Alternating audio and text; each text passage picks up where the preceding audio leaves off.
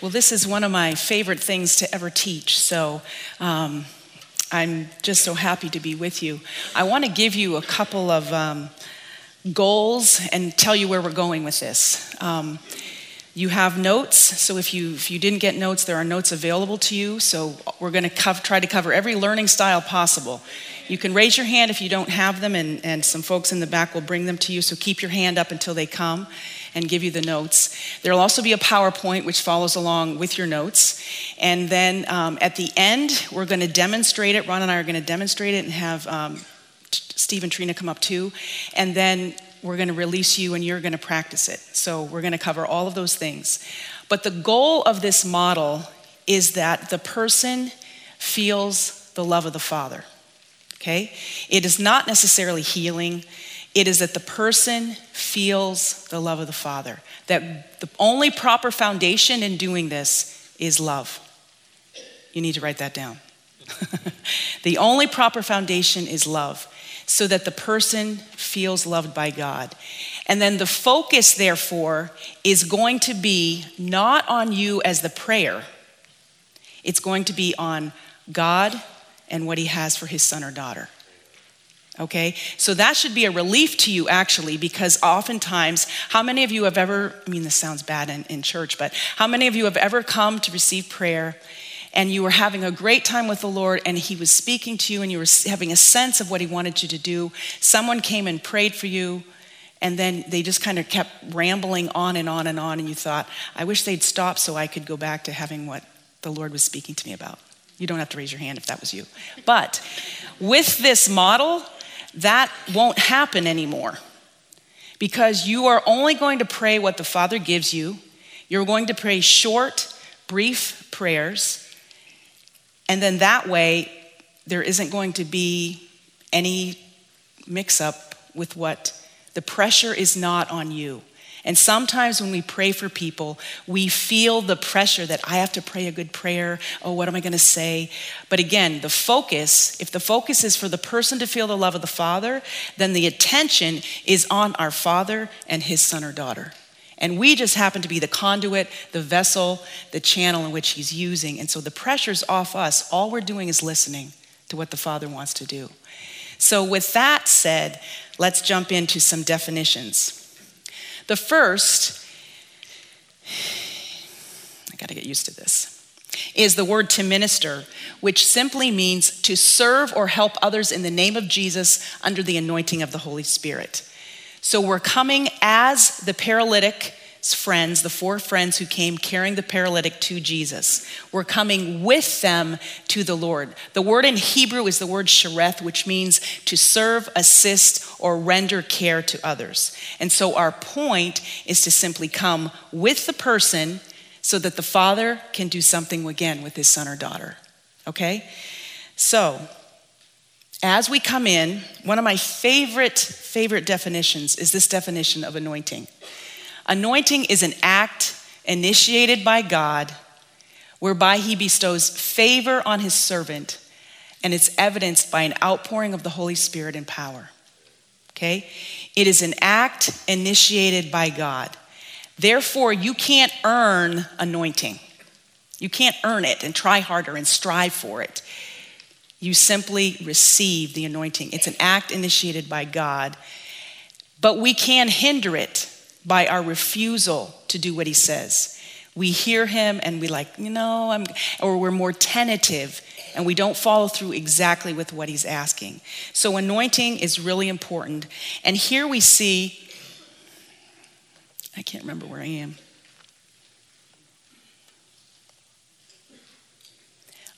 It says, I believe the scripture supports both an indwelling empowerment of the Holy Spirit and a coming on empowerment of the Holy Spirit.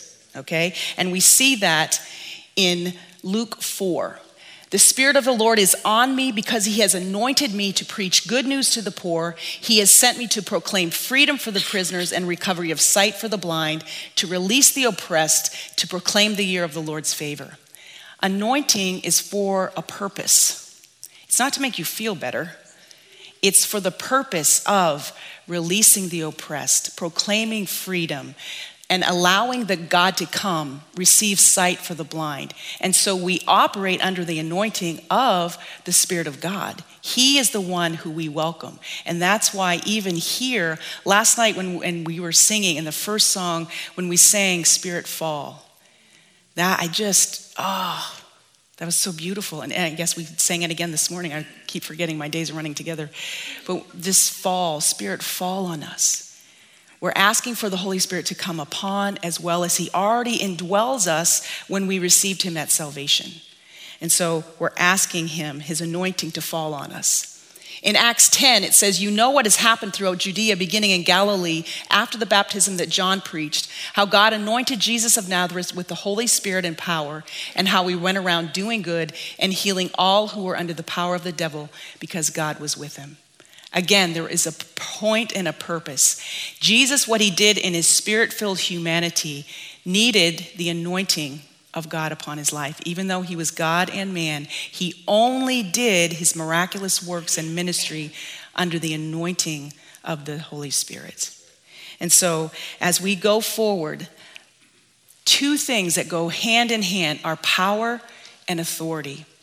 In the Greek, this word power is the word dunamis, where we get our word dynamite.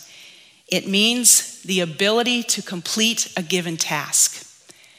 And so when we operate with power, but the word that goes with that is the word authority. In the Greek, it's exousia, which means out of essence or out of being. And the word authority means it's the right to use the power. Power and authority go hand in hand. Now, for instance, a gun has the power to destroy. And so if someone came in here with a gun and we'd be quite frightened if you were just waving the gun around. However, if a police officer came in his uniform with his gun, even if his gun was not in the holster, we might be a little tentative, going cautiously, what is this guy doing? Or woman, what are they doing? But because they have the training, they have the uniform, they have the certification to use the gun, we feel more at ease.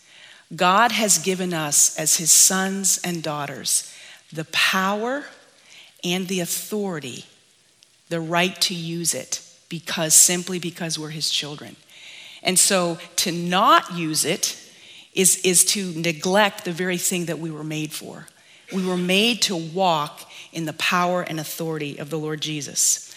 As we look here in John 5, it says, sometime later, Jesus went up to Jerusalem for a feast of the Jews, and there was in Jerusalem near the sheep gate a pool, which in Aramaic is called Bethesda, and which is surrounded by 5 covered colonnades. And here a great number of disabled people used to lie, the blind, the lame, the paralyzed. And from time to time, an angel of the Lord would come down and stir up the waters. And the first one into the water after each disturbance would be cured of whatever disease he had.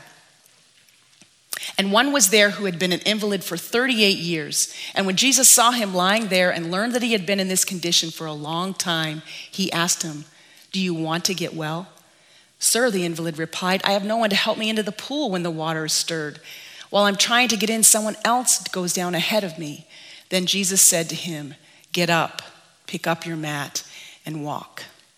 When we look at that passage, there were countless people who came there every single day.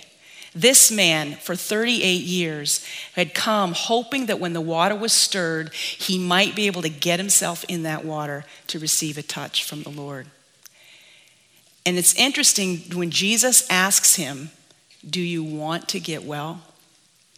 Part of our healing, part of us in this process, even of receiving prayer, do you want God to actually do something for you? There's something about our will and giving God access, allowing him into our lives, which is really very, very important. He offers, and then the man goes into an excuse. But one of the interesting things is, why did Jesus only touch one man? There were many, many people there. Why did he only do one?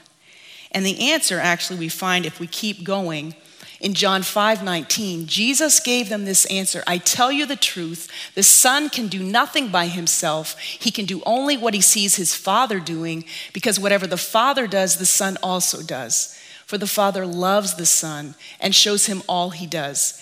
Yes, to your amazement, he will show him even greater things than these. A number of years ago, when we lived in California, our neighbor across the street, it was quite an interesting situation in that home.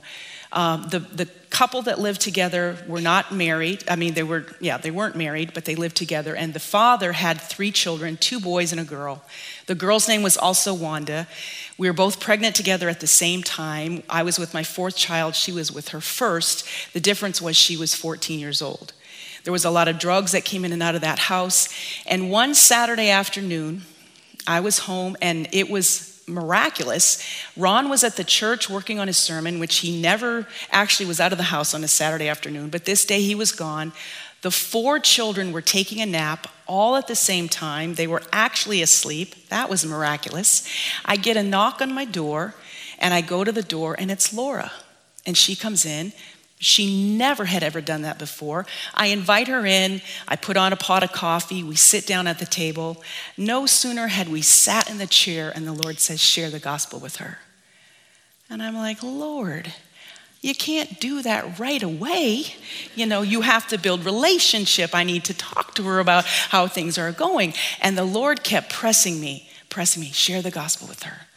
And I kept arguing in my head, like, Lord, don't you know friendship evangelism rules? Like, I gotta wait a while here. And he kept praying.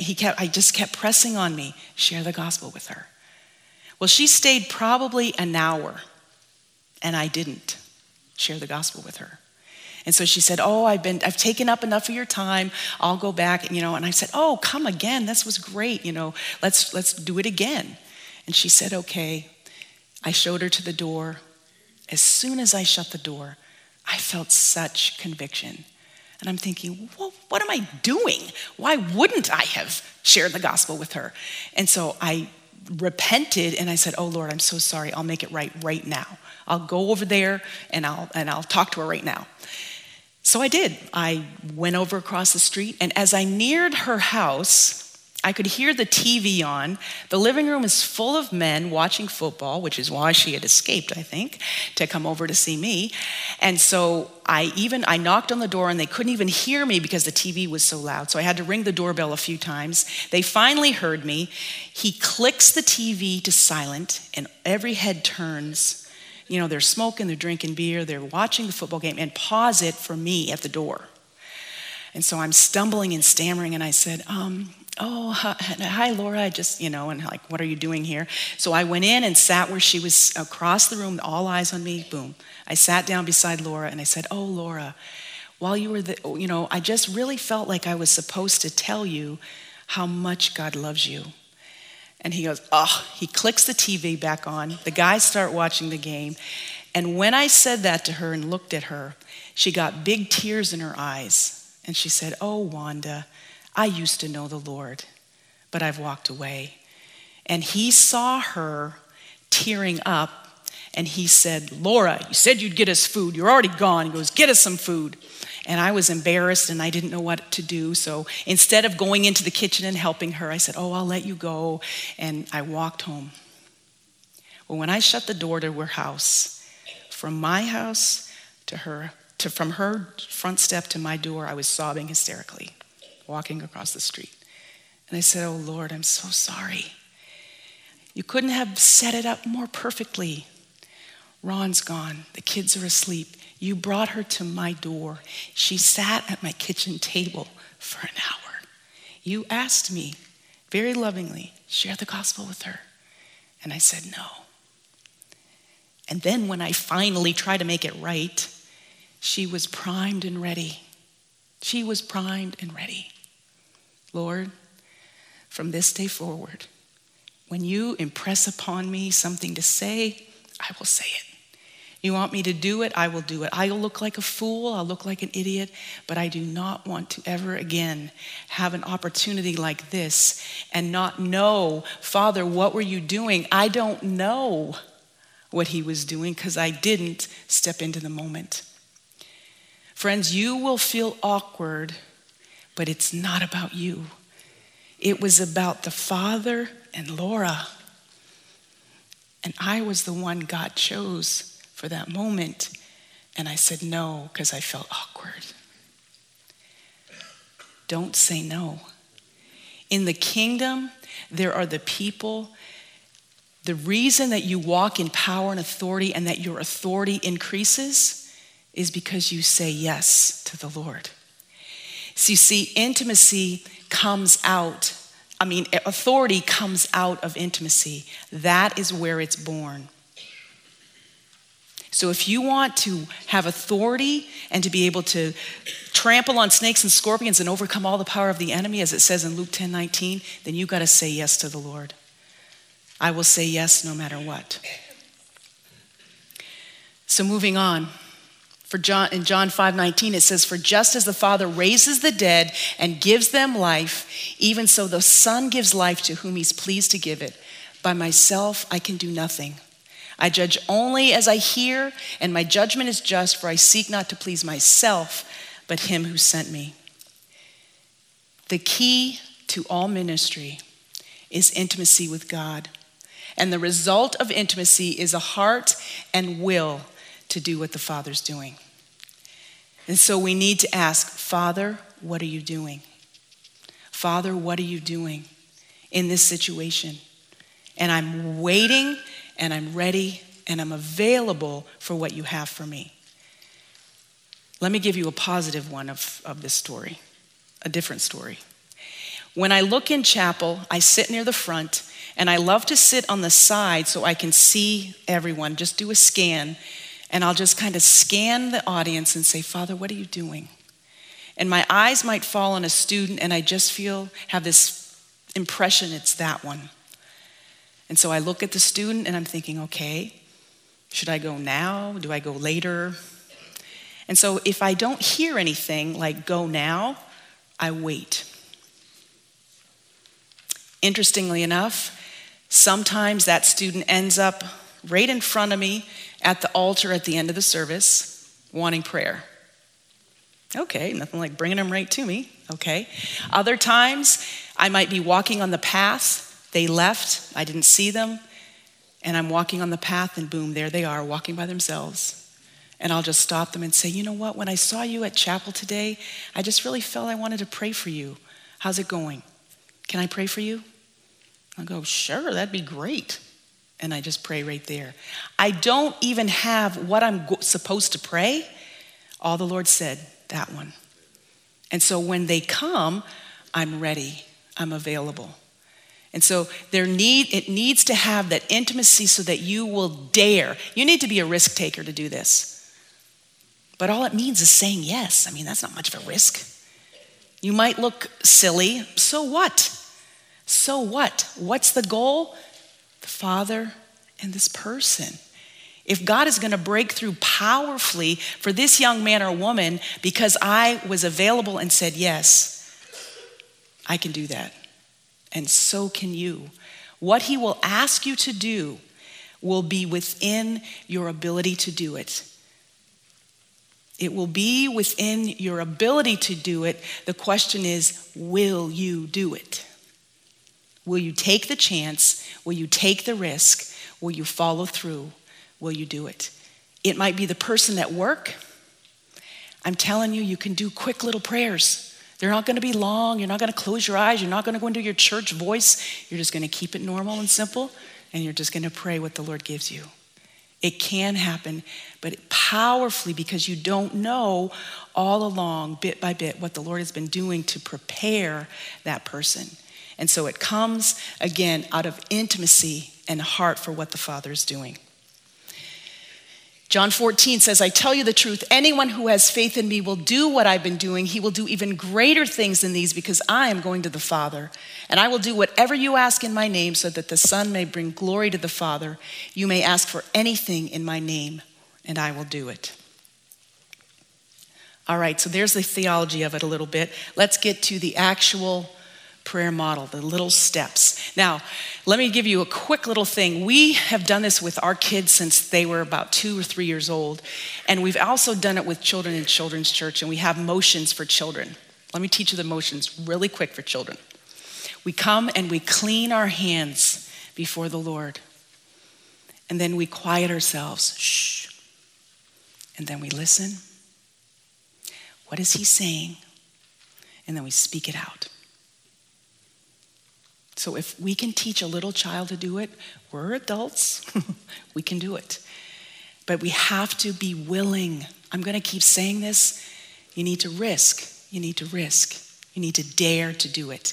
So you start by interviewing the person and simply coming forward and saying, what do you want Jesus to do for you? Again, it relieves us from the pressure. We're not doing it. Jesus is doing it.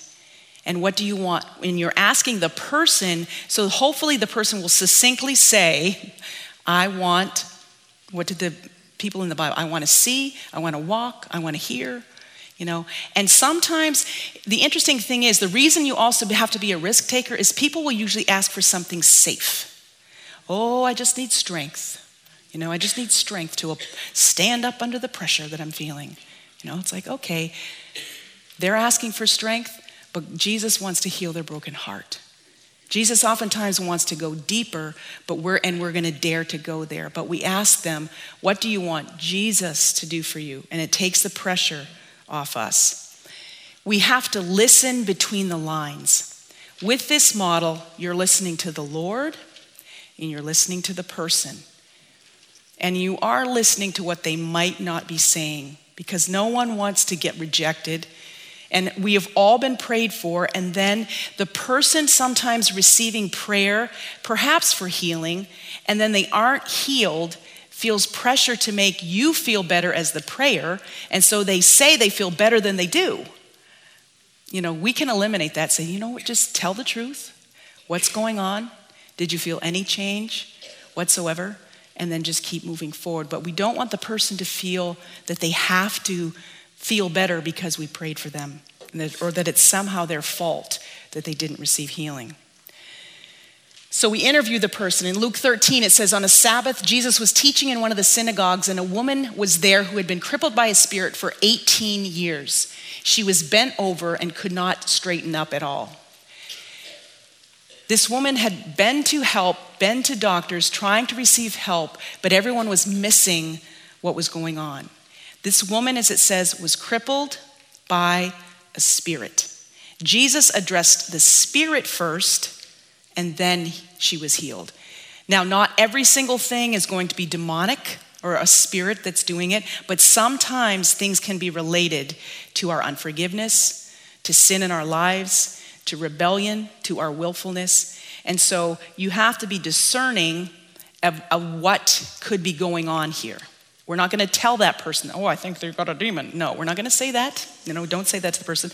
But you're thinking and asking and checking out from the Lord, could it be something else besides just a physical ailment, okay? And then when Jesus saw her, he called her forward and said, woman, you are set free from your infirmity. And then he put his hands on her, and immediately she straightened up and praised God. Indignant because Jesus had healed on the Sabbath, the synagogue ruler said to the people, there are 6 days for work, so come and be healed on those 6 days, not on the Sabbath. And the Lord answered him, you hypocrites, doesn't each of you on the Sabbath untie his ox or donkey from the stall and lead it out to give it water? When we come with folks, we come to preserve their dignity. It's not up to them to get healed. We're coming. Again, why? To connect our God with them and what he wants to do in them so that they will feel his love and his grace and his mercy. The woman then should not this woman, a daughter of Abraham, whom Satan has kept bound for 18 long years, be set free on the Sabbath from what bound her? And when he said this, all his opponents were humiliated, but the people were delighted with all the wonderful things he was doing. So when we come, we interview the person, ask them, what do you want Jesus to do for you? And then we make a tentative diagnosis. What that simply means is, why does this person have the condition? And again, it's a double listening to the Lord and to the person. And so we're trying to discern, is it demonic? Is it something that's in their family line? Is it simply physical? And so we go through in that manner. Is it emotional? And so we're checking with the Lord and double listening at the same time. Then we invite the Holy Spirit to come. Now, obviously, the Holy Spirit is a person, and we're inviting him to reveal his will, his plan, his agenda, and his power. Come, Holy Spirit. Come into this moment. Now, obviously, God is omnipresent. He is already everywhere. So why are you inviting the Holy Spirit to come? Well, it's called his manifest presence. And whenever the body of Christ gathers together, where there are 2 or 3 gather in my name, there I am in the midst of them. And so when we gather, it's as if the Lord loves, the Spirit of God loves to be invited into that. And so we say, come, Holy Spirit, to manifest in this place for these people at this time for this condition. And so his manifest presence comes and shows up in a powerful way, an even more powerful way for this particular person and his or her needs.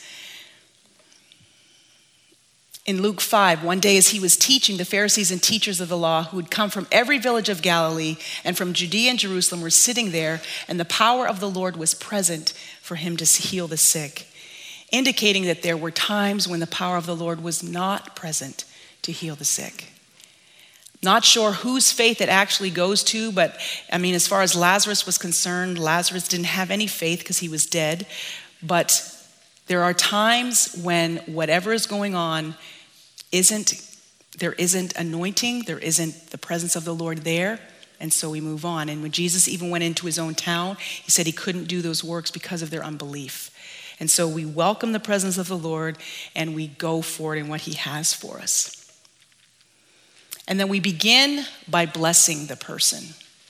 We always want the person. There's so much cursing in our world, so much cursing, as Ron shared this morning with the cursing golfer. But we want to bless the person. And there are specific things that people can be blessed by. And we do this throughout the entire ministry time. Now, what are some things that you can bless people by? It might even be in your notes, but go ahead and shout out. What can we bless people? I bless you with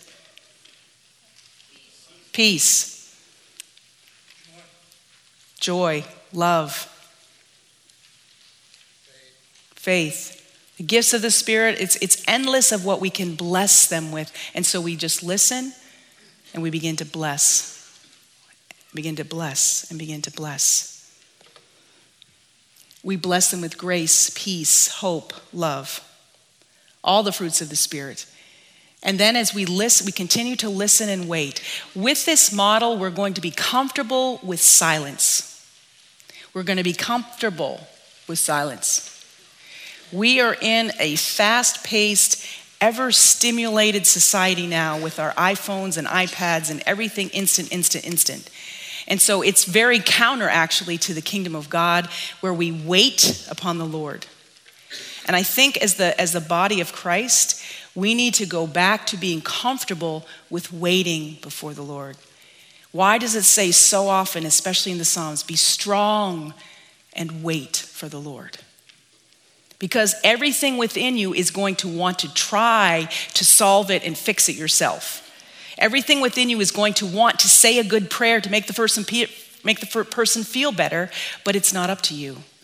You're simply listening and waiting and only praying what the Father gives you for that person. And so we come and we take the situation before the Lord. We pray, we listen, we watch, we keep our eyes open.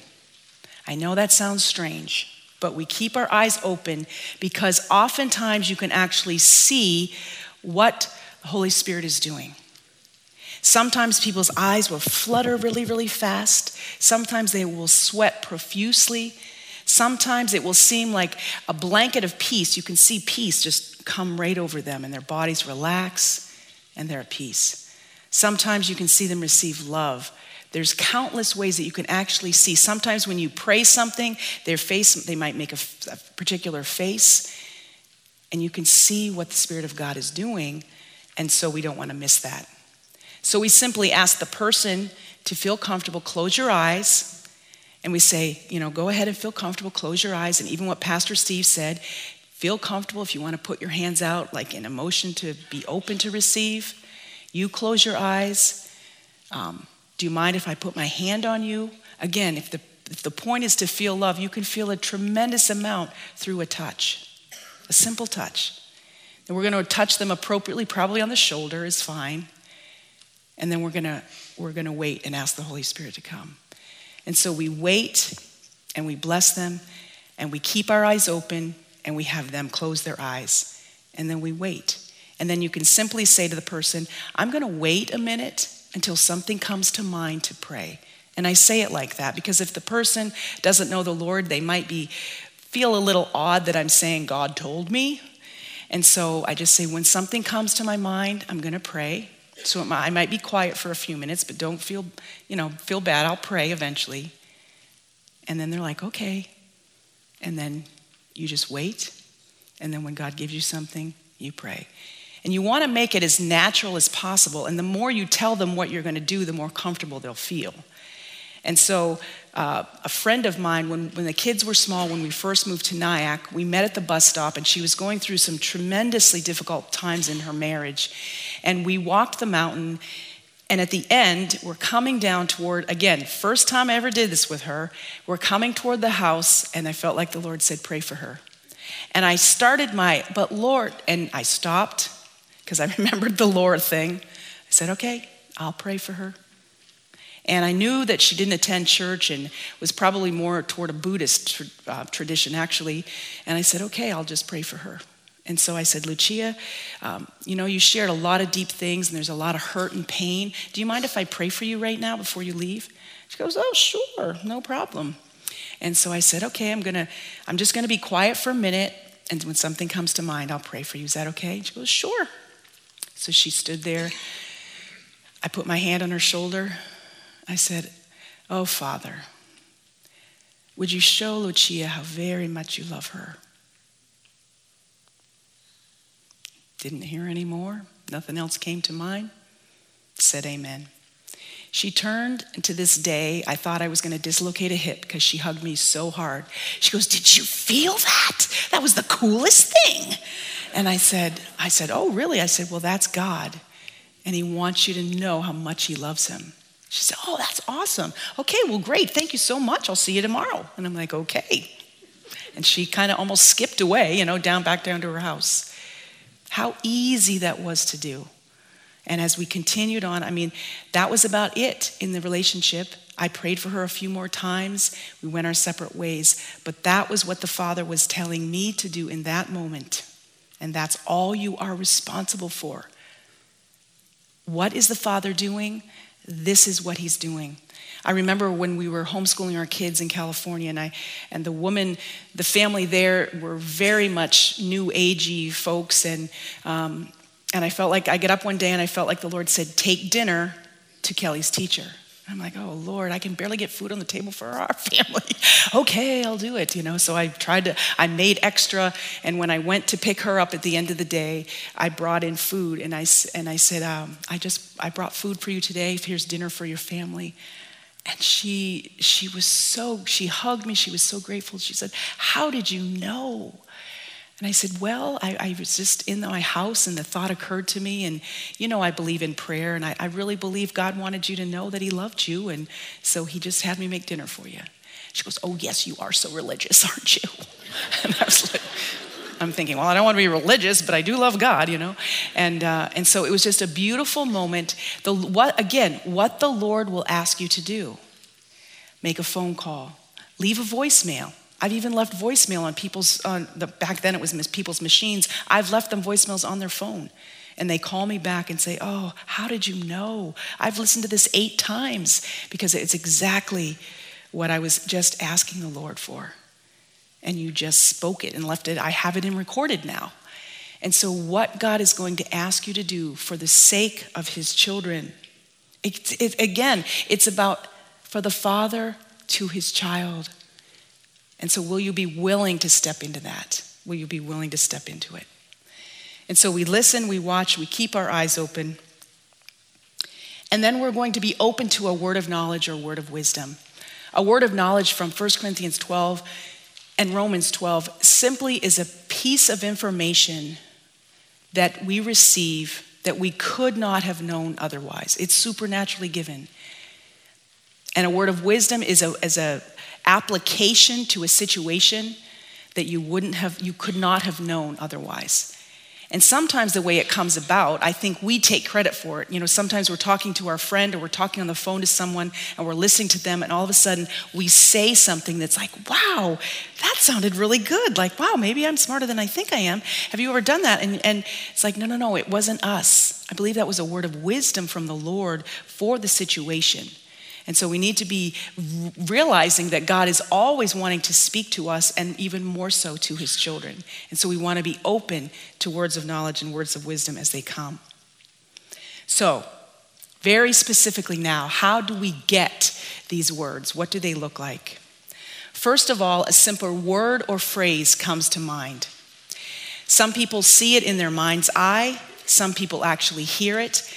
Let me just say again, with all of these 8 or so ways that I'm going to show you in the next few minutes, all of those are under the umbrella of his voice, okay?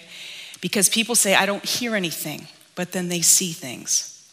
And so it's all under the umbrella of voice, okay? And so a simple word or phrase comes to mind. And again, when you get that, when you're praying for someone, the next step is, okay, Father, how do I pray this? How do I make this into a prayer? And then as you wait, you just keep waiting, and then usually there's an impression as to what that's supposed to mean, and then you continue with the prayer. So a word or phrase comes to mind, and then seeing a picture with eyes of the Spirit, okay? So again, it might just be you saw a quick picture, and you might describe what is in that picture. It could also be a vision, or it's more like a video clip. Okay, so it looks like you're just watching a video clip and you just describe what you're seeing. Sometimes I've seen things and been praying for a woman and said, I see a little girl in a field. There's a stream. She's picking daisies. I'm just exactly saying what I'm seeing, and sometimes the person is responding. And then later when I ask, that was, you were describing my backyard wherever I went to play after I had been scolded or whatever. And so you never know how it's going to fit. And so you just go and continue to describe it as you're praying for the person. It could also be a song or scripture that comes to you. Now, the song doesn't have to be a Christian song. It doesn't have to be a hymn. It can be a secular song. If you can sing, go ahead and sing the song. If you can't sing, maybe you shouldn't sing the song because the person might not enjoy that. But you can say the words, you can sing the song, and sometimes I even get, I hear a tune in my head, and it's almost like I'm seeing a ticker tape with the words, and I'm realizing, oh, that goes with the tune, and so I just sing the words to the tune I'm hearing, and when the words stop, I stop. And so, again, the reason you need to go for it is because people have sung songs their grandmothers sang to them, when they were a child. My grandmother sang that song to me every night before I went to bed. That was the song that I came to know the Lord 25 years ago. I mean, how could you make that up? How could you make that up? And yet we're trusting again, Father, what are you doing? He's like, I want them to remember that song when they were a little child. And so he's going to give that to you to do. And so you're just going to be willing to go for it. Another way is a pain in your body that is not yours. There have been times coming into a situation where you were fine when you walked in, and then all of a sudden a part of your body is hurting really, really bad. And unless you're in tune with it, which it might be for somebody else, you might think, oh no, I just twisted my knee, and think it's you, when actually it might be a word of knowledge for someone else. And so you need to recognize that and be willing to ask and see what the Lord is doing. Oftentimes for me, when I'm praying for a student at the altar, I'm fine, As soon as I put my hand on them, I feel despairing, severe depression, suicidal. I've never been to suicidal in my life, and it's just overwhelming. I'm like, whoa. And I begin to describe how I'm feeling.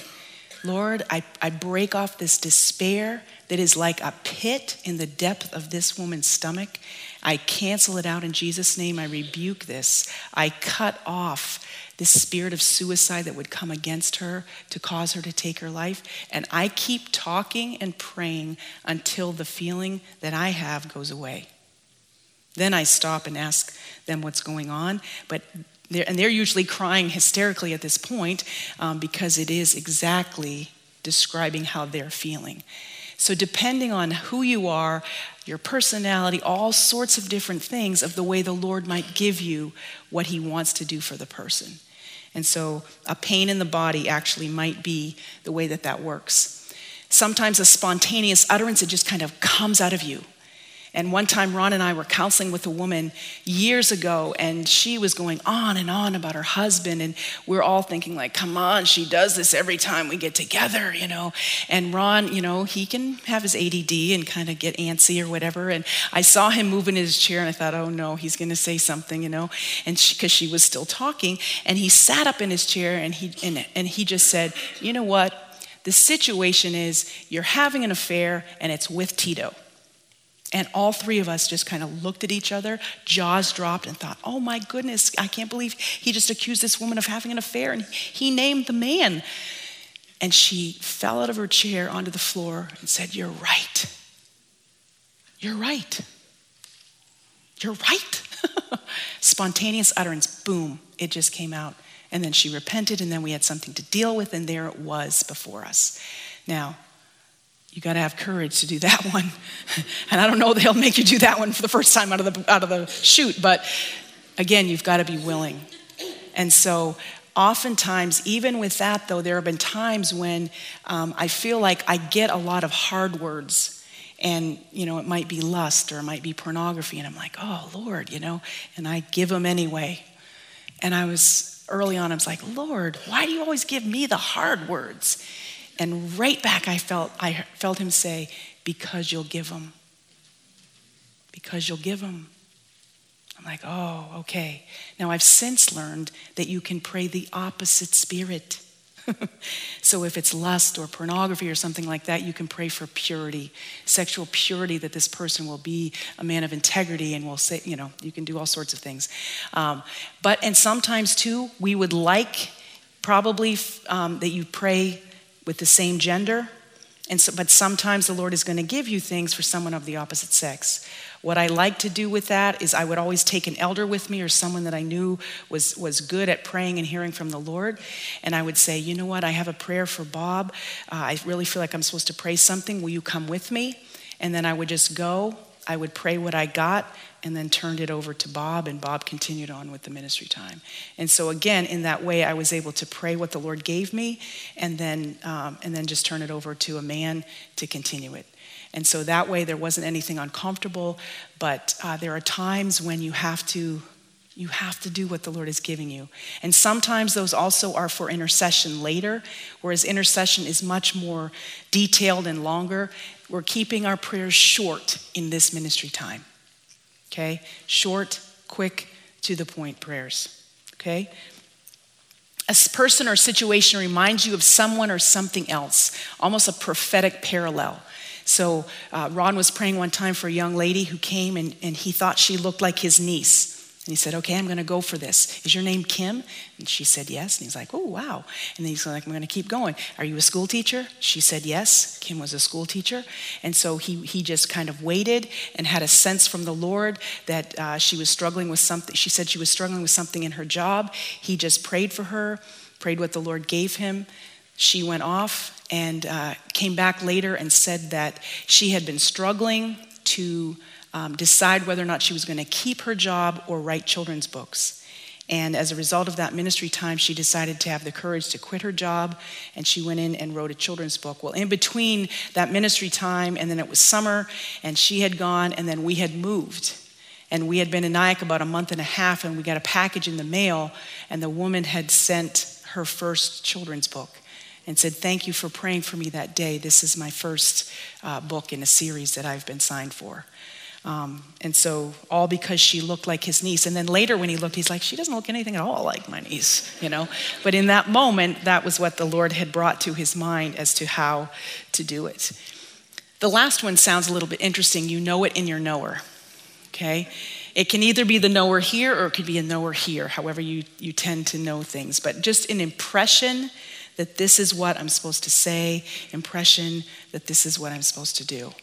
And so in all of these different ways, again, in the way that your pathway is, in the way that you connect with God, the way that you think, all of these. And so sometimes there's pictures, sometimes there's songs, sometimes there's words, sometimes there's scripture, all of these ways.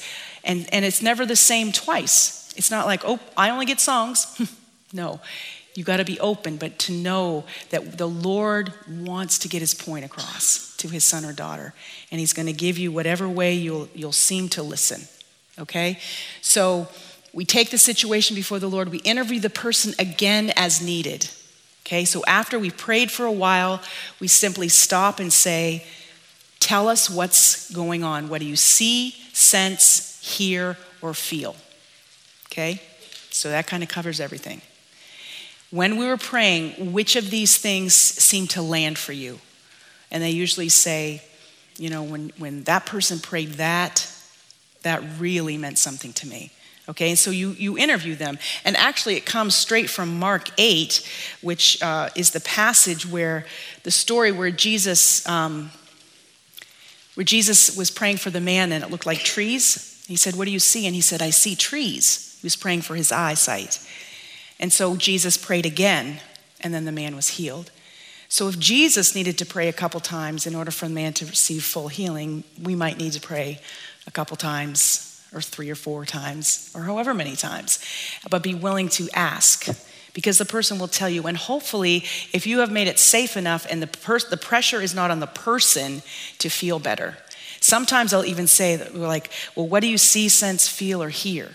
And you can see by the look on the person's face, they're kind of like, they don't dare to say nothing. And so it looks like they're kind of trying to make up something to make you feel better. Like, you don't have to make anything up. Did you not feel anything or sense anything? And they're like, no. It's like, okay, great. No problem. We'll just pray again. And see, I'm a waiter.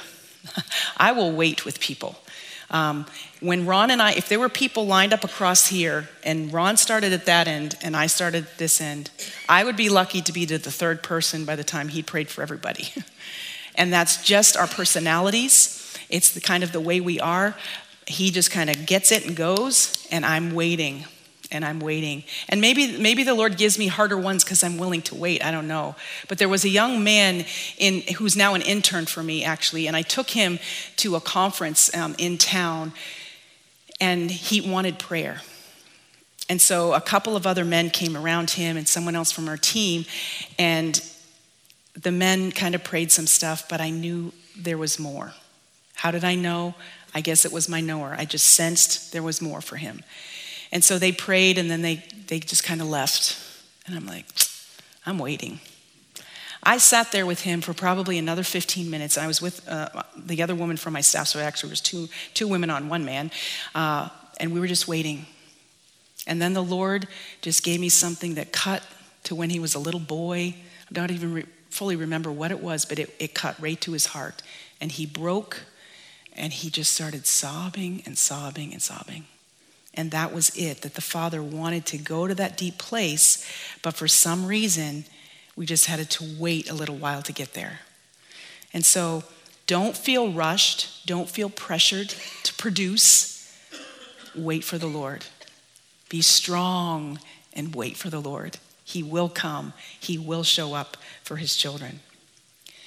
And so don't forget the basics as well. Okay? Salvation, repentance, renunciation, forgiveness, restitution. Sometimes, depending on the situation of what the person is going through, there will be a sense that the person, if the person shares, I want something, and you have a sense that they need to perhaps extend forgiveness first, I don't pray until they pray first. Because if there's ground there for the enemy to kind of mess with them, we want to make sure that they've pulled back all the ground, all the areas of sin. In Ephesians, it says the topos, keep short accounts with sin. Don't give the devil a foothold. And that word in Greek means don't give him a place. And so if there is a place through our unforgiveness or our bitterness or our anger, we want to take back that ground that we have given the enemy so that when then we pray, it will actually do what the Father wants to do in that moment, okay? And so sometimes that is what the Father wants to reveal before we even pray for healing. We were one time praying for a woman for her back, and we were quiet for quite some time, and all of a sudden we got the word forgiveness. And Ron said, is there someone you might need to forgive? And he said, oh, probably my husband, It's like, oh, And we said, well, how long have you had this back pain? And she said, oh, about 7 years. He said, anything particular happened in that time? And he said, yeah, that's when we got divorced. He was cheating on me. He's such a jerk. And she went, she was going on. And he's like, oh, so it sounds like you are still quite angry and bitter and perhaps need to forgive him. She was like, oh, do you think that's connected to my back pain? And we said, well, it could be. It could be. How much longer are you going to go without forgiving him if it is? And so she goes, oh, you're right. All right. And so we led her through a prayer of forgiveness, and her back pain went away before we even went back to pray for the back pain. So in that case, it was connected to her unforgiveness. And so there are times when it is important to have the person pray something first. Then at the very end, when you finish up with someone, there's post-prayer counseling. God will usually give you a sense as to how to direct the person with what the Lord wants to do. Sometimes scriptures will come to mind, or sometimes to help them journal, or to a small group that is studying on the topic that seemed to be what they were covering, or something like that. And so it's really good to give them a direction to go in and to have them go back to the Lord and continue on in their own personal journey of faith and seeking the Lord on their own in their own quiet time. And so that's very, very important in the post-prayer counseling. And then we just say what just happened or what didn't happen. And it's important for them to be able to clarify what they feel like God did. And sometimes, again, it's deeper than what they asked for. And so we want to be willing to go deeper if that's what the Lord is doing in that person. Give godly counsel and hope to them, and then be willing to send them on their way. Final thoughts: always listen more than you talk. It's really important that you don't, when you ask the person, what do you want Jesus to do, that they don't go rambling on with their whole history of their sickness the whole way through. Just a simple statement. What do you want Jesus to do? I want Jesus to touch my eyes, touch my back, something very concise, okay? And then risk more than your comfort zone is willing. Sometimes we call our uncomfortableness the Lord, and it's not. It's just we are awkward, we feel uncomfortable, and so we don't dare to move forward. And so you need to risk a little bit more than your comfort zone is willing. And then value the person whether they're healed or not. Sometimes the person will be very emotional, and so you can ask them, would you like us to go to a different room because you're crying pretty loudly or whatever, and they might say, no, this is fine. I've been waiting for this for so long, it doesn't matter. Go for it. And other times people will say, yes, I would feel more comfortable. And so you can just take them to another room and continue. The Spirit of God stays with you. It does not like you ruined it if you left the room, and He'll just be with you. And so value the person, and just show them dignity, and that you want to honor whatever makes them feel most comfortable to be able to receive what the Lord is doing. So let's do it. So I'm going to ask Ron to come up, and we're going to ask if there's anyone who would actually be willing to come up, and we're going to demonstrate for you and pray for you. And if we could, wait, before you volunteer, Okay. We'd really like it to be somebody that has something that's a physical issue that's measurable. We'll pray for people that are depressed or whatever, but we want something so that as we're praying, we can kind of say, what's happening? Are you feeling anything? Is there any difference in the leg pain or whatever? So, and we'll pray for everybody. We'll have time for prayer, but we want to model this for a person. So I saw this gentleman raise his hand. You come on up if you have something that we can measure. So, yeah, have a seat. What's your name? Ben. Hey, Ben. And what do you want Jesus to do for you tonight? It's a loaded question. I have both my knees are hurting. Okay. My lower left back, regarding physically, and just to really have a peace and assurance that this is where the Lord is leading me. Okay. All right. So both knees. Yes. And how long have they been hurting? Tore my left ACL almost a year and a half ago. And then my back started hurting, I'd say about a year ago, lower left back. Anything happening a year ago that brought it on? Moving here. From where? Rhode Island. Oh, yeah. Okay. Rhode Island, yeah. I'd choose here, but that's all right. I like Rhode Island too. All right, so what we're going to do is we're going to ask Steve and Trina if you'd come up too. But you're all the ministry team tonight. And we're going to pray for Ben. We're going to wait. We're going to listen. We're going to see what the Father gives us. We're kind of going to use, in fact, you might want to just go back to the model so that you can see what we're going to do. So obviously we've already interviewed Ben, and we're already inviting Holy Spirit, come. We invite you to give us wisdom. And one of the reasons, Ben, you can just close your eyes and relax as we pray for you. But if you remember, Wanda said we want to keep our eyes open. Here's why. Not just because we want to see what God's doing in Ben, but when you're praying with a team, it's helpful to watch one another. And you can communicate with one another if you keep your eyes open. And you want to avoid closing your eyes and just going into a long prayer, because then the people you're praying with can't get a word in edgewise. Okay? So Holy Spirit, we welcome you to come upon your son Ben right now. Come, Spirit of God, rest on him. Lord, we know he asked for prayer for his knee, but the word loneliness keeps coming to me. And so, Father, I just pray for that pain. Maybe there's been separation. Maybe there's been a loss of relationship. I ask that you'd bring healing where there's loneliness. Bless him with community, with family. And Ben, I just see a picture of your mind, and as we began, I just wanted to bless you with a sound mind. And then I saw, like, inside your head, and it's like this blue and silver and white, kind of like a snow globe, and it's like it's just swirling.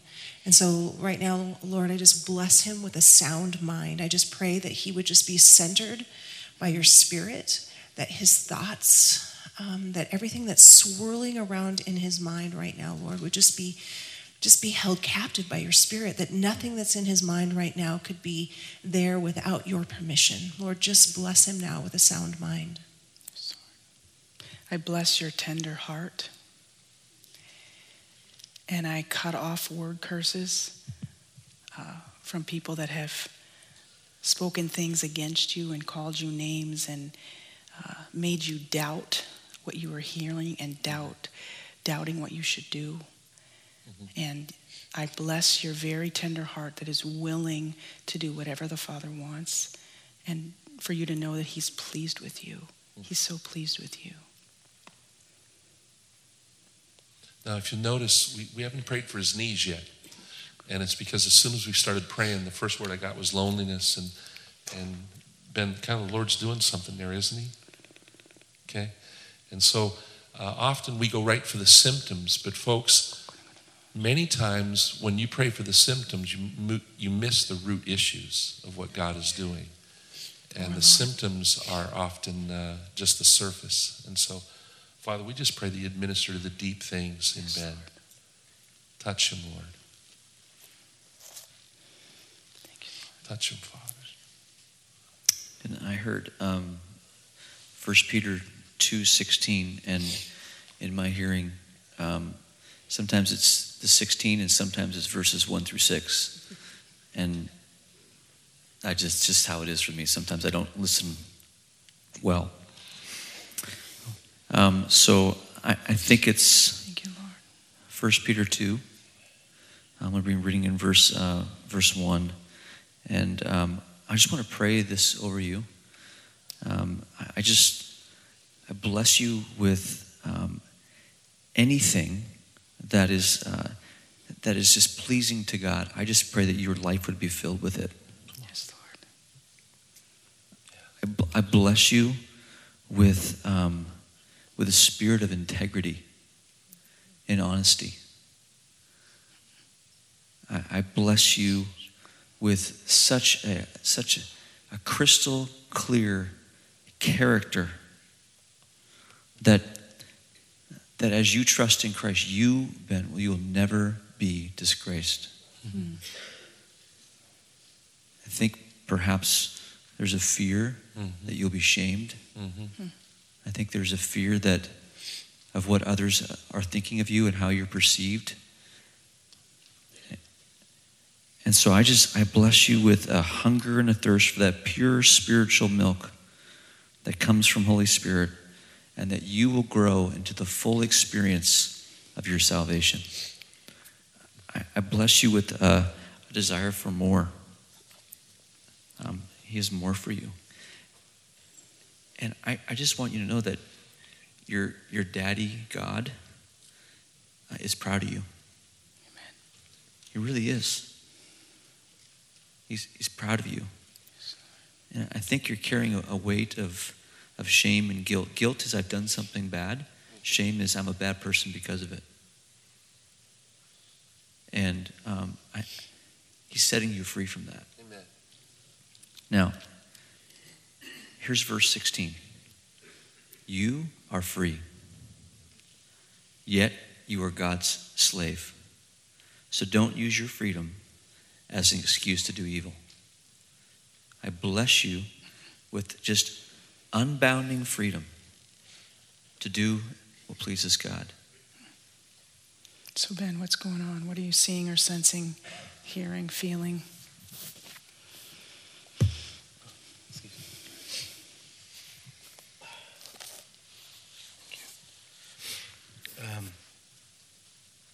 Well, everything you guys have been praying is spot on. And are the very things I've been asking and questioning and wondering, is that really the case? But as you guys have said or prayed, you hear from the Lord and then you begin to wonder if that's the case. So you ask, and some people will tell you otherwise. And I just have just peace right now in where I am, because Maria shared of what God is doing. I mean, I don't understand it all, what that looks like, but that's not the point. The point is, give us this day our daily bread today. How's your knee feeling? Are you feeling anything different in your knees? I'd have to get on my knees and try. Oh, get on your knees? Like, bend down. Okay, go ahead. I know I hurt my knee kneeling there. Sit down. Yeah. How do they feel? Still kind of the same. Okay. Yeah. All right. I had one other picture that I got. We were just waiting, and it was what's the name of the boat that's out of the water right now? Is it that? Willamette Queen. Oh, Willamette Queen. The boat's out of the water right now, and they're doing a bunch of work on it for the purpose of putting it back in the water. So I know it's a weird picture, and I think maybe God's doing something in you right now where he's just maybe you feel sidelined. Maybe you feel like you're not in what you're supposed to be in. I don't know. It could be something you just want to pray about. But I sense that maybe there's some healing work, there's some restoration work he's doing in you for a purpose of putting you back in the water.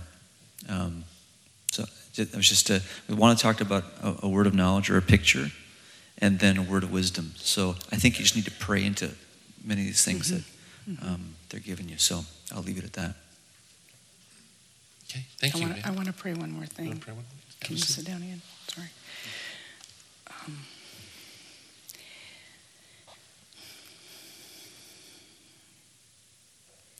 I think it's really big that you took the courage to come from the other side of the country to over here.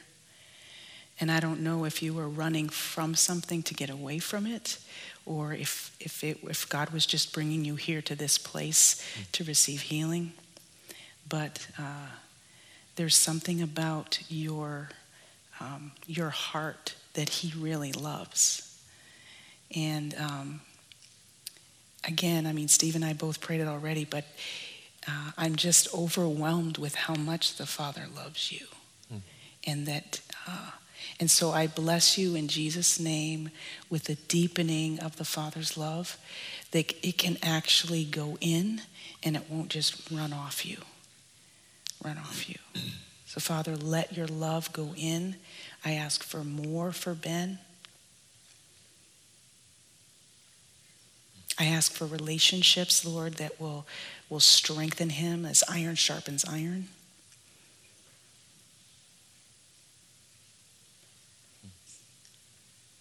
And there's something about your Father that the Lord is going to bring healing in that relationship, but that He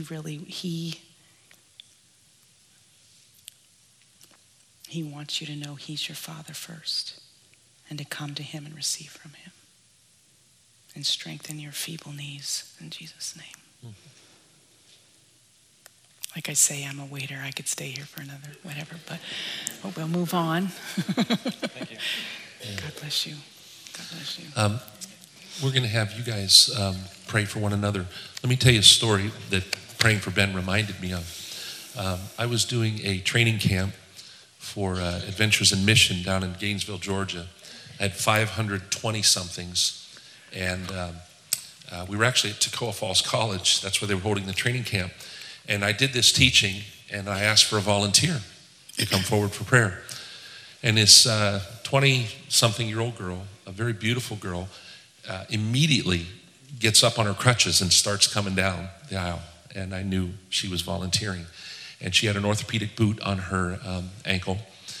And she came forward, and I said, "What do you want Jesus to do for you?" She said, "Well, I tore all the ligaments in my ankle." She said, "I'm here on the world race because I'm a professional dancer, and I was supposed to be leading the interpretive dance teams, and now I tore these ligaments and on the way to this training camp, and so I'm not going to be able to go unless God heals me." And it turns out that she actually was from Hollywood. She said, "If you've seen commercials on TV with dancers, you've probably seen me because I'm on those commercials." And she was a very beautiful girl. So we start praying for her. And as we start praying, the word that comes to me is marriage. And I said, "Lord, she's really pretty, but I'm already married." And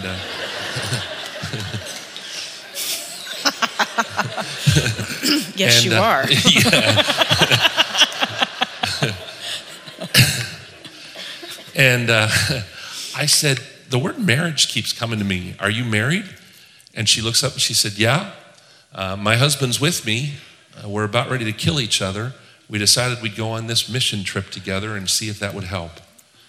And I said, "Well, where is he?" And all of a sudden this guy comes running up. And we ended up praying for them, and God met them in a deep way in their marriage in front of 500 others.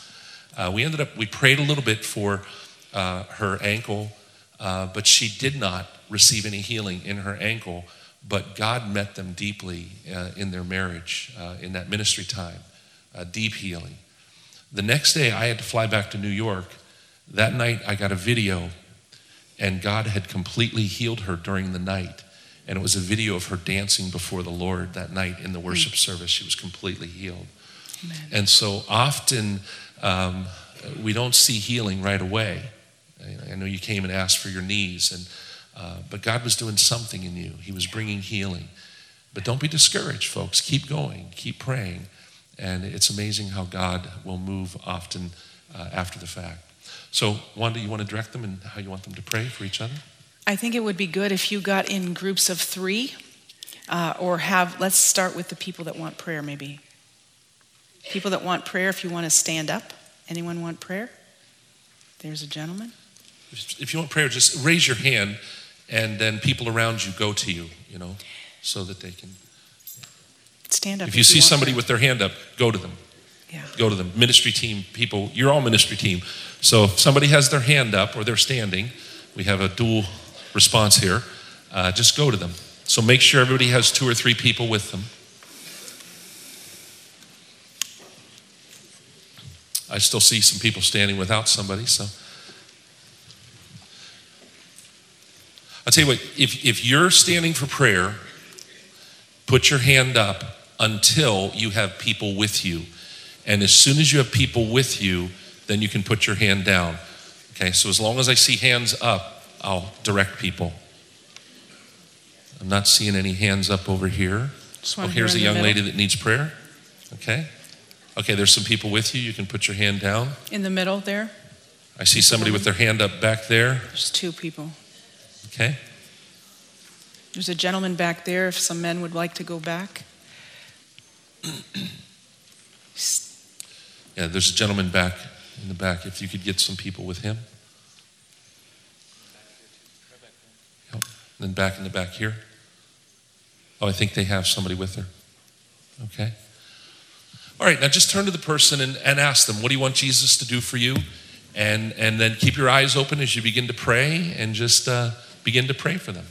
And ask the Lord to give you. You might want to wait. Yeah, and keep your prayers short. Don't go into a long intercessory prayer session. Just ask the Holy Spirit to come, wait, and then pray what the Lord gives you. Make sure you bless them. Bless them with love. Bless them with hope. Bless them with peace. Again, as you're listening, remember that the presenting problem, the symptoms, may not be the root issue. And so see if the Lord gives you what the real root issue might be, and just pray God's peace on them and God's healing. Okay, and then after you've prayed for a few minutes, make sure you stop and interview them. Say, what's happening? What are you feeling? What do you sense God doing? Make sure you stop and ask them. The people that are not praying for everyone, you can still get prayer. And they can still practice on you. Because sometimes it takes that little nudge to actually practice it rather than just receive it and then, oh, thank you, and walk away.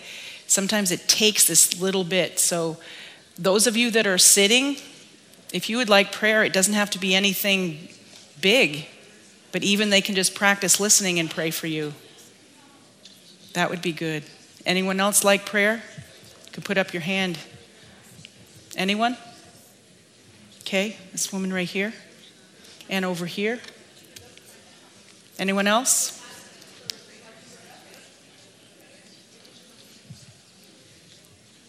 This woman in the middle needs someone to pray. And back there, did you get someone? Over here, there's another woman.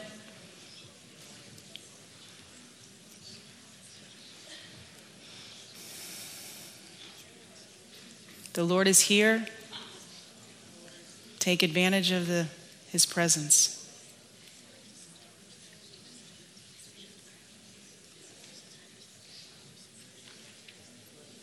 Someone over here, gentleman over here that would like prayer. A couple of men, would you go to him?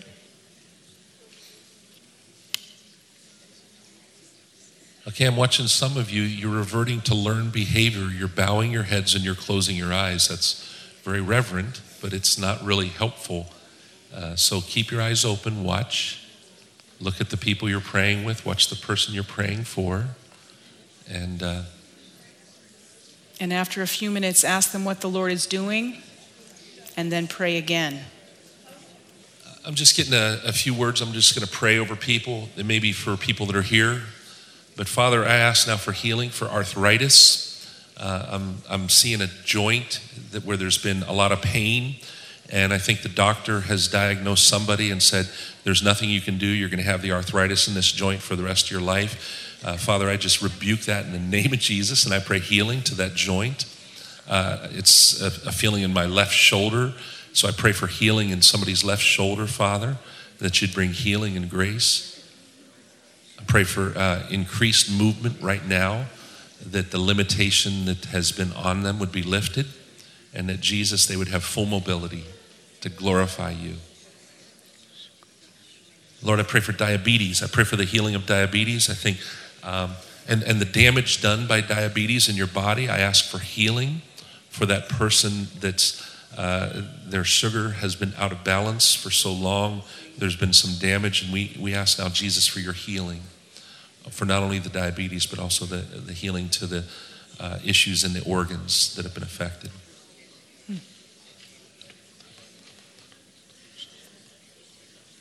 By the way, if you get a chance, just kind of look around and what the people of God are doing. You guys are praying for one another. This is the way church should be. It's exciting to see this kind of ministry going on. It blesses me. We want to keep praying, and if there's somebody that needs prayer, tap somebody and say, hey, could you pray for me? But if God's touching you, if you've received a touch, why don't you come up here? And Steve has a mic, and we'd like to give some testimonies too. If there's something happening, it's always good to give God glory. And so if you want to give a testimony, just come on up. Yeah, if you have a sense that God said something to you or spoke to you, and you can raise your hand, I will come to you. Coming up here can be a little bit overwhelming, but raise your hand, I'll come to you, and just to share what maybe something God said to you, or you sensed how he met you as you were prayed for. Those of you who are praying, just keep praying, but we just want to just share a story. Matt, what talk about God did? So my wife Jenny and I, we attend this church. Our children have been baptized in this church. I asked for prayer, and as a father with 6 children and things, and somebody said something about someone with a left shoulder issue, and put that up. My wife and I both have a serious chronic left shoulder problem. I've gone through surgery. She's in physical therapy, and our marriage has struggled for years. And we struggle with the chronic pain. Work and things. When he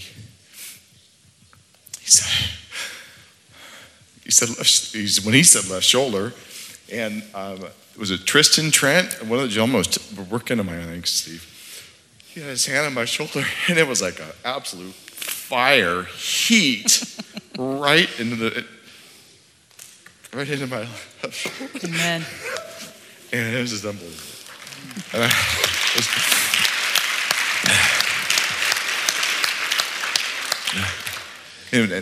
And Jeff was saying, is he healed yet? And I was like, I don't, if I'm healed, that's a blessing, but I'm not the man who needs the healing. I want my wife's shoulder to feel better. That's the heal I'm praying for right now, because I can deal with pain, I guess, not that I want to, but I really, that's what I've been praying for her, is that her left shoulder. And I don't even know if she's not here. We drove separately, and she's got the kids.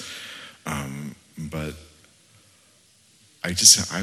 I'm acting in faith in this process that I have a feeling that when I come home, I'm going to ask her some questions about her left shoulder.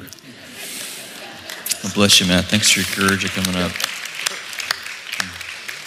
Amen. Anyone else? It doesn't have to be healing. It just can be something the Lord showed you. Tell us your name. Dimitri.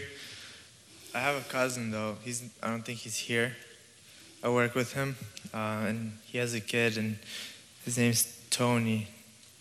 and his kid's name, Tony, and he's a year and a half about. And last week or the week before that, we were working, and I'm doing my thing. We do interior remodels, and I noticed he's gone for a while. I go look for him. I go to the van, the work van, and he's sitting there and crying. And I'm thinking, well, what happened? I ask him. He says, my son has a tumor and cancer, and in the brain. So he hasn't worked last week. And I just wanted to pray about that. I don't know what's going to happen. Seems like most likely his son's going to die. I think they're in the hospital right now. But, I mean, I do believe that God can heal. But I don't know what his plan is. And if anything, if he does die or doesn't, I want to pray at least for his parents. His name is Alex, and Natasha is his wife. And so I just wanted to pray about that. Yeah. What's the child's name? Tony. So Tony. Okay. Alex and Natasha and Tony. Yeah. So. They have a daughter too, but I think she's fine. Okay. Okay. Do you want to pray one? Sure. Holy Spirit, we ask that you would come upon this family. We ask you to break through in ways that they cannot break through for themselves. Lord, we ask your healing. Lord, we pray that you would remove all fear, all the what ifs, the things that plague their mind, Lord, about the what ifs. Pray your peace now in Jesus' name. Let your kingdom come, Father. Let your kingdom come. In Jesus' name. Amen. Thanks. Amen. Any testimonies of what God has done here tonight for you and what someone prayed for you? I can't believe he didn't do anything, but I know you're shy. It's okay.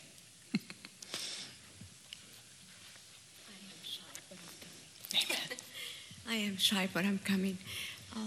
The ladies that prayed for me, I'll see if I can talk. I asked him to pray for fibromyalgia, that I get it really bad. And I have had double vision for quite a while, and doctors can't find anything wrong, specialists and all that. But when they prayed, I did felt the warmth in my body from the bottom to my head. And the Lord will answer this prayer, whichever one he wants, or maybe he wants to answer both, I don't know. But I also did talk about my son, that the Lord has home with him, that I felt guilty about him going to see his Lord, and I didn't get to see him either for several weeks before that, and so I felt so guilty. And I have a younger son that I did not mention to these ladies that pray for me, that he was accusing me that it was my fault that my son died. And I feel guilty about that too, because my youngest didn't have a close relationship with with my oldest rather. And so, but he seems to be coming around, but I just keep on praying for him. But anyway, all this to say that I do praise the Lord, and I do know that the Lord is going to answer the prayer when the Lord is ready to answer the prayer. Meantime, I just have to stay faithful and to him, and know that he's God and not me, because I want the prayer answered now. Thank you. Amen. Thank you for sharing. Amen. Anyone else? I have family all over the country, and this looks like something you could do over the phone. Absolutely. Maybe you can't put your hands on and all that, but just follow the steps. Absolutely. I mean, you can't see what's going on, but you can just keep asking them, and You can if you FaceTime them. That's true. There you go. Yeah. And then you get to say that really cool line, just lay your hand on the screen. I was almost going to say word of wisdom, but it was gone. Anyone else?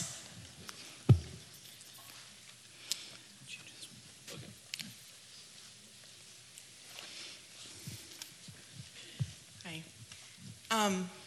I prayed for my arthritis. I have rheumatoid arthritis, and what they prayed for me was my loneliness and my feeling of inadequacy in what I'm doing. And it's really what's been on my heart for many weeks. My desk, I clean my desk by getting a box and shoving everything in it and shoving the box away. That's how I clean my desk. The only way my bills get paid is I put them on auto pay. But they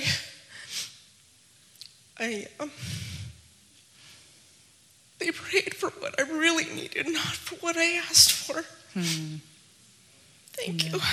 Amen. God bless you. Amen. That's awesome.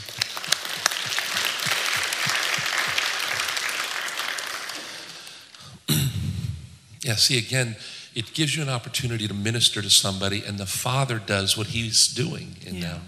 And so when Wanda said at the beginning, it's not about the healing per se. It's about God touching people, letting them know that He loves them and that they're not alone.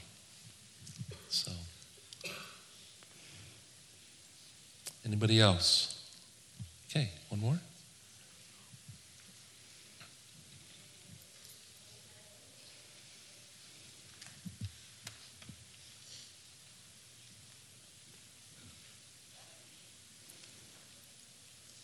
What's your name? My name's Nola. Okay, what happened? I suffer from rheumatoid arthritis and severe depression. And when they asked me what I wanted from Jesus, that's what I told them. I want to be healed. And so they prayed for me, and but I noticed that the pain from my left side was gone. And when I took a deep breath, I felt this calmness come over me. And so I thought, well, maybe I should tell them about my kidney.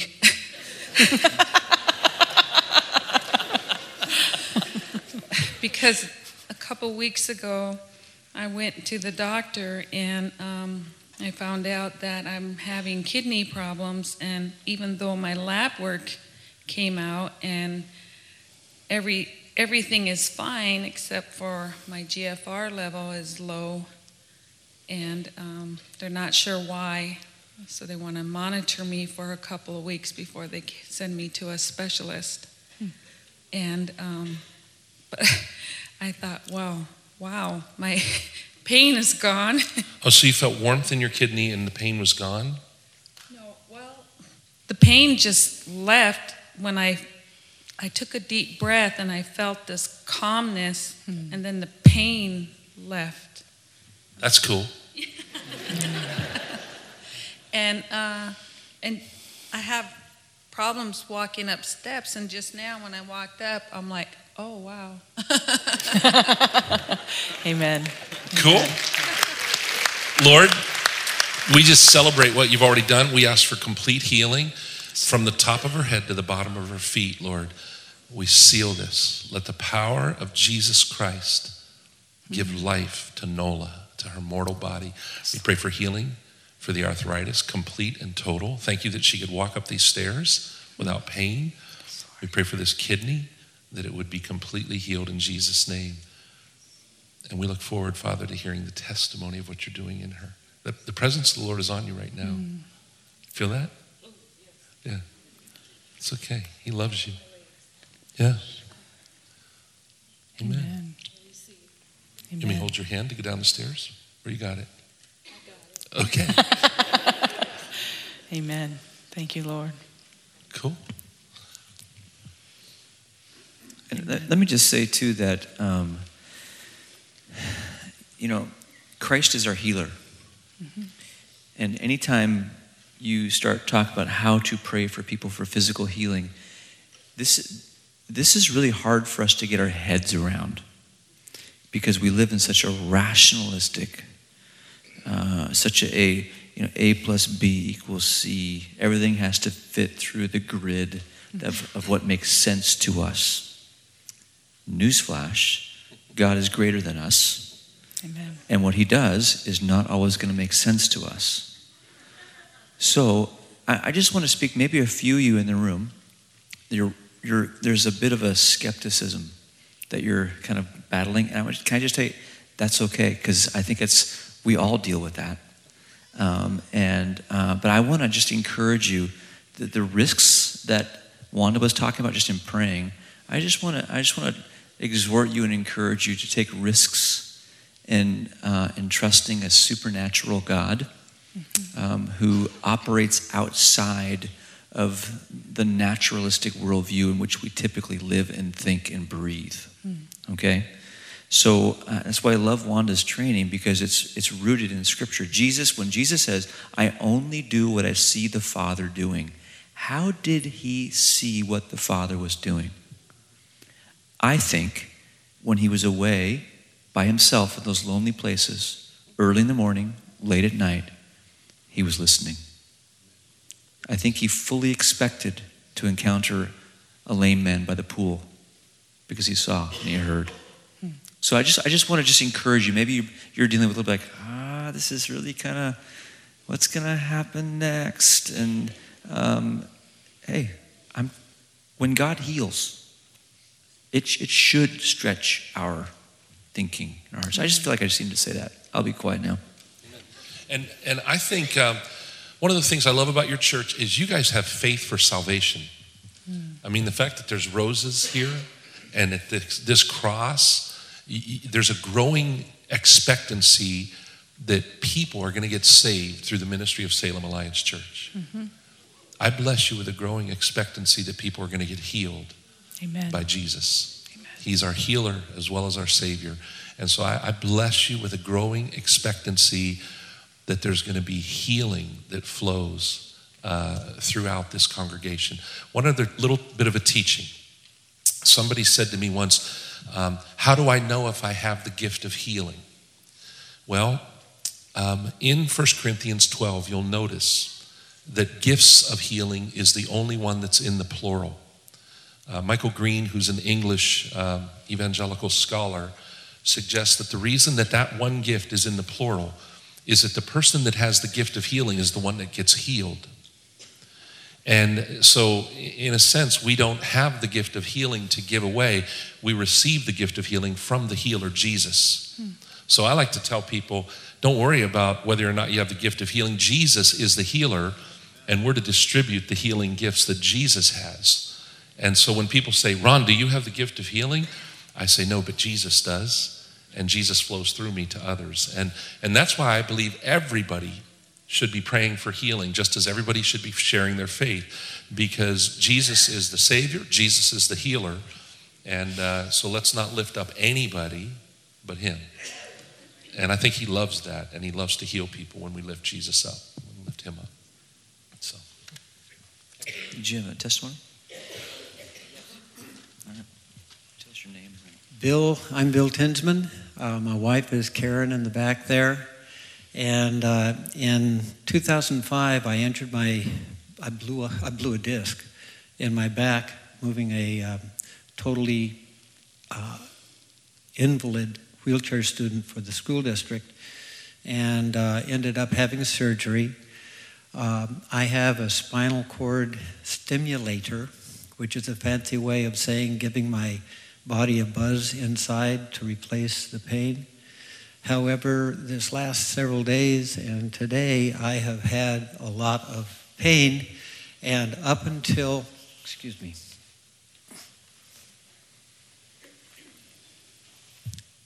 a few minutes ago when I walked out the back, I had this on, and I turned it off to see how it was. I walked down without pain. Amen. Now, I don't know whether it's my faith in God, because I know that He's there and I trust Him for every breath, or if He's done this to bring praise to Him, which I would desire, or to teach me that a little faith is great when it's in the hands of the Lord.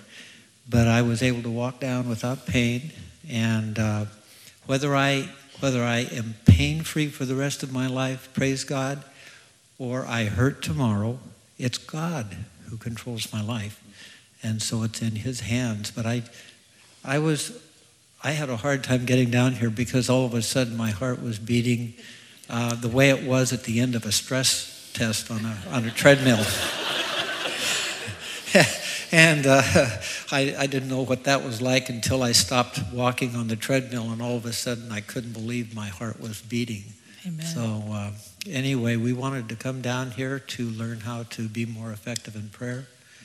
And I had no intention of raising my hand, but all this evening, well, today and this evening, I was just hurting. I'm not. Amen. Praise God. I'll pray for you. Hey, pray. Yeah. Can you come over here and pray? Yeah. So, Lord, we just want to pray for Bill. We thank you for his faith. He gave 3 reasons. I think they're all of them. And I bless him with pain that is just gone. Pain-free body. Amen. And may it not be just tonight. I pray that when Bill wakes up in the morning, the pain is gone and he can just put that stimulator away. And I just ask Almighty God that you would just do a complete and total healing in him. I thank you for his heart, that no matter what happens, he wants to praise you and give you worship. And so I thank you for that.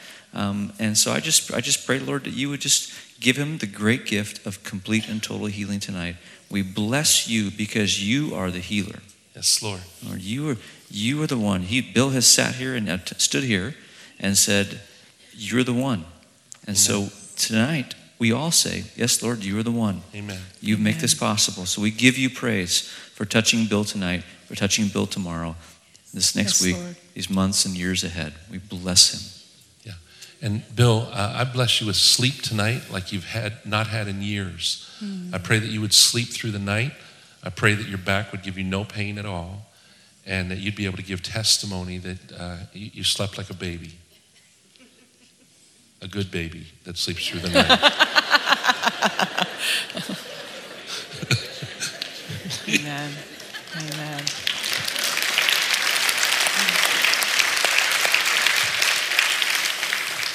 Two things that came to mind that I feel kind of fits this moment. The way you get good at it is practice. It's like anything else. You just practice. You just practice. You just practice. And two of the phrases that kept coming to me is make room for me. Make room for me. And I feel like the Lord is saying that to Salem Alliance. Make room for me. That's good. I'm coming. I'm already here. He loves it here. I mean, you just come in here. This is only the second time I've ever been here, but he lives here. He loves it when you gather. He gets excited when you come together, all the work that's going on in the clinic and all the ministries of this church. In this particular area, which again is a bit of a stretch, but make room for him. Make room for him and he will come. And then the second phrase was, give yourself to me. Give yourself to me. It's a call to deeper intimacy. That as you make room for him and he comes and he does what he wants to do, and then he says, give yourself to me. Fully, unguarded, wholeheartedly. No holding back, no apology. Give yourself to me. And even that is a risk because in that there's incredible vulnerability. And again, the what ifs start coming. What if I'm wrong? What if he doesn't show up? But what if that's the best thing you've ever done in your life? What if that's the breakthrough you've been waiting for? What if this is where God is going to break through for this church in even greater measures? Give yourself to me. And so I kind of leave you with that. Make room for me and give yourself to me. Did you have something you want to say? What did you want to do? Well, church, I just wanted to say this isn't it, okay? There are next moments and next steps for us. I have been sensing for a while that God wants to increasingly teach us to be a church who listens, and that out of knowing how to hear his voice, we will become a place of healing. And so we're going to do this again. I don't know when or what that looks like, but we are going to do this again. And so if you want to know what's next, will you email me? So I have a list of those of you who are saying, I'm hungry to learn how to listen. I'm hungry to pray with and for someone else. I'm hungry to be prayed for.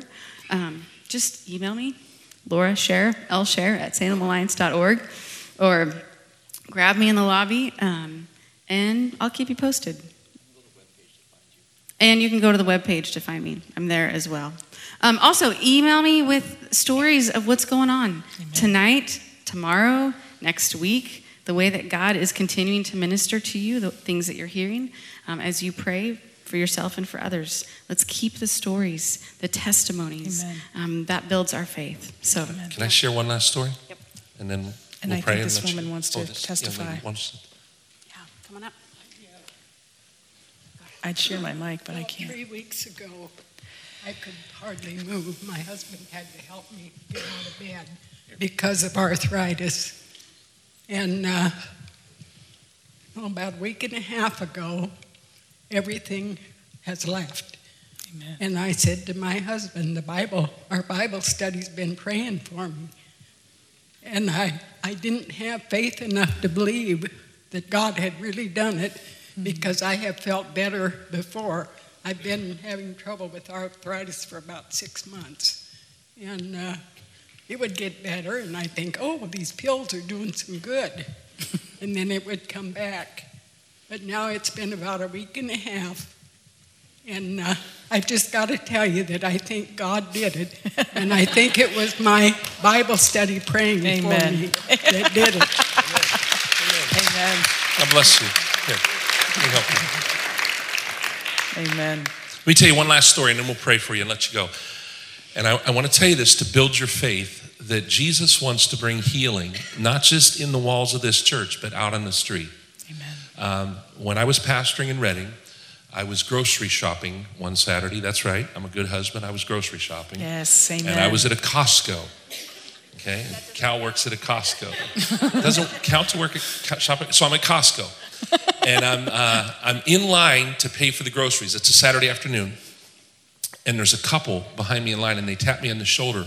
And they said, excuse me, are you Ron Walborn? I said, yeah. I said, I'm Ron. And they said, are you the pastor at Rhythm King Community Church? And the name of our church was Risen King. But they said, are you the pastor at Rhythm King? And I went, yeah. Proving that we didn't have rhythm. And they said, look, we're not Christians, and we don't go to church anywhere. And it was the man speaking, and he said, but my wife has just been diagnosed with breast cancer. And we've heard that your church prays for healing. If we come to church tomorrow, will you pray for healing for my wife? And I said, well, yeah, we'll pray for you, but you don't have to come to church to get prayer. You can sleep in tomorrow. And you're thinking, what a terrible pastor you were. But here's what I didn't want them to think that if they did the religious thing, God would love them. I wanted them to know God loved them right there. And I said, yeah, you don't have to come to church. We can pray right here. And they said, really? I said, yeah. So we finished paying for our groceries. We're at the end of the line. And I said to this man, I said, look, God loves you guys. And Jesus has the power to heal any sickness, any disease this world can throw at us. And so I'm going to lay my hands on your wife's shoulder. Why don't you lay your hand on her shoulder? And we're going to ask Jesus to come and touch her. And as soon as we started to pray, the presence of the Lord just came on this woman. Again, non-Christians, but Jesus said the Holy Spirit would come first to the world to convict of sin, and to minister the world and prepare them for the hearing of the gospel. And so the presence of the Lord is on this woman. And as we start to pray, all of a sudden, she falls over. Now, again, I didn't prompt it. We didn't push her. She falls over. Her husband and I awkwardly catch her and lay her to the ground. And as we're laying her to the ground, her husband yells, "Hallelujah." And I look at him and I said, "I didn't think you went to church." He said, "I don't. I watch TV." So we're now kneeling at Costco around this woman who's out. And all of a sudden I look up and I see the manager of Costco. His name was Danny Martinez. He went to my church, and he's putting orange cones around us. And he's directing traffic, and he's like, "It's all right. This is my pastor. It's fine. It's God. It's all right. It's all right," you know. And now people are joining us in Costco. A prayer meeting is breaking out in Costco. We had like 10 people that joined us in prayer. We were down there praying for this woman for 15 minutes, okay? They came to church the next day. Over the next few weeks, they found out her cancer was in remission. She did not have to have surgery. They both came to faith through our Alpha ministry.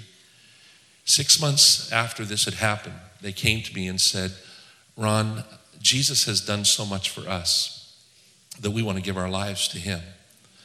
And they sold their business and they went with YWAM to Baja to work with orphans. And that was over 20 years ago. The last I heard when I was back in Redding last year, they were still ministering with YWAM. Mm-hmm. Because here's the point. Healing is not the end. Healing is a means to the end. Because God not only wants to touch our physical bodies, he wants to call us into his service for his glory. And so I believe that God is going to use Salem Alliance to bring healing to broken people, to hurting people, who are then going to become warriors for the King. And that's the goal. And may it be so. So can we pray for you? Would you stand? Amen. As you're standing, just one thing, because I want you to pray that over us. Yeah. But we give glory to God, but we honor these two for depositing into us. So would you thank these two for serving us tonight?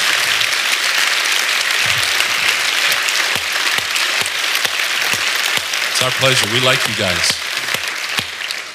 You guys are fun. You actually look like you're saved, you know? Let me pray first. Yeah, and you then pray first. Go ahead. I'll pray first, then he'll pray.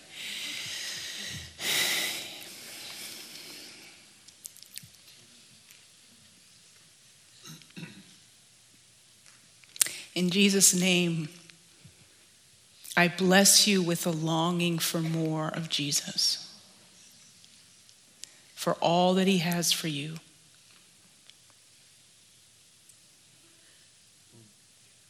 That you will be a people who loves deeply and loves well everyone who comes across your path. That's right. And that you will do what the Father is doing for the sake of his name, for his glory. That all will know how great and mighty our God is. Amen. In Salem Alliance, we just say, freely have we received, and so freely we give. Whatever he's deposited in us, we now deposit in you. We pray for prophetic gifts and healing gifts to break out. We pray, Lord, tonight that as they sleep, the dreams they get would come from Jesus. We pray, Father, that you'd give them insight and wisdom in how to capture hearts of people all over this county. Yes, Lord. We pray, Father, again, that the roses on the piano would increase and that the white ribbons would increase and cover that cross. And we pray that the stories and testimonies of the power of Jesus to heal the sick. Yes, Lord. I pray that miraculous healing would break out. Yes, Lord. And that stories of how Jesus is alive and well, and Jesus is the same yesterday, today, and forever. And I pray that people would begin to run from the clinic to church and to the clinic and back again. And Lord, I pray that as the people of Salem Alliance go out, that they would carry with them the ministry of Jesus and healing power. Amen. And Father, I thank you for what you're going to do. I thank you that Jesus is going to be famous. Amen. We're okay, Lord, with being nameless, faceless people as long as Jesus gets the credit. Amen. And it's in your name we pray. Amen. Amen. God bless you. Amen.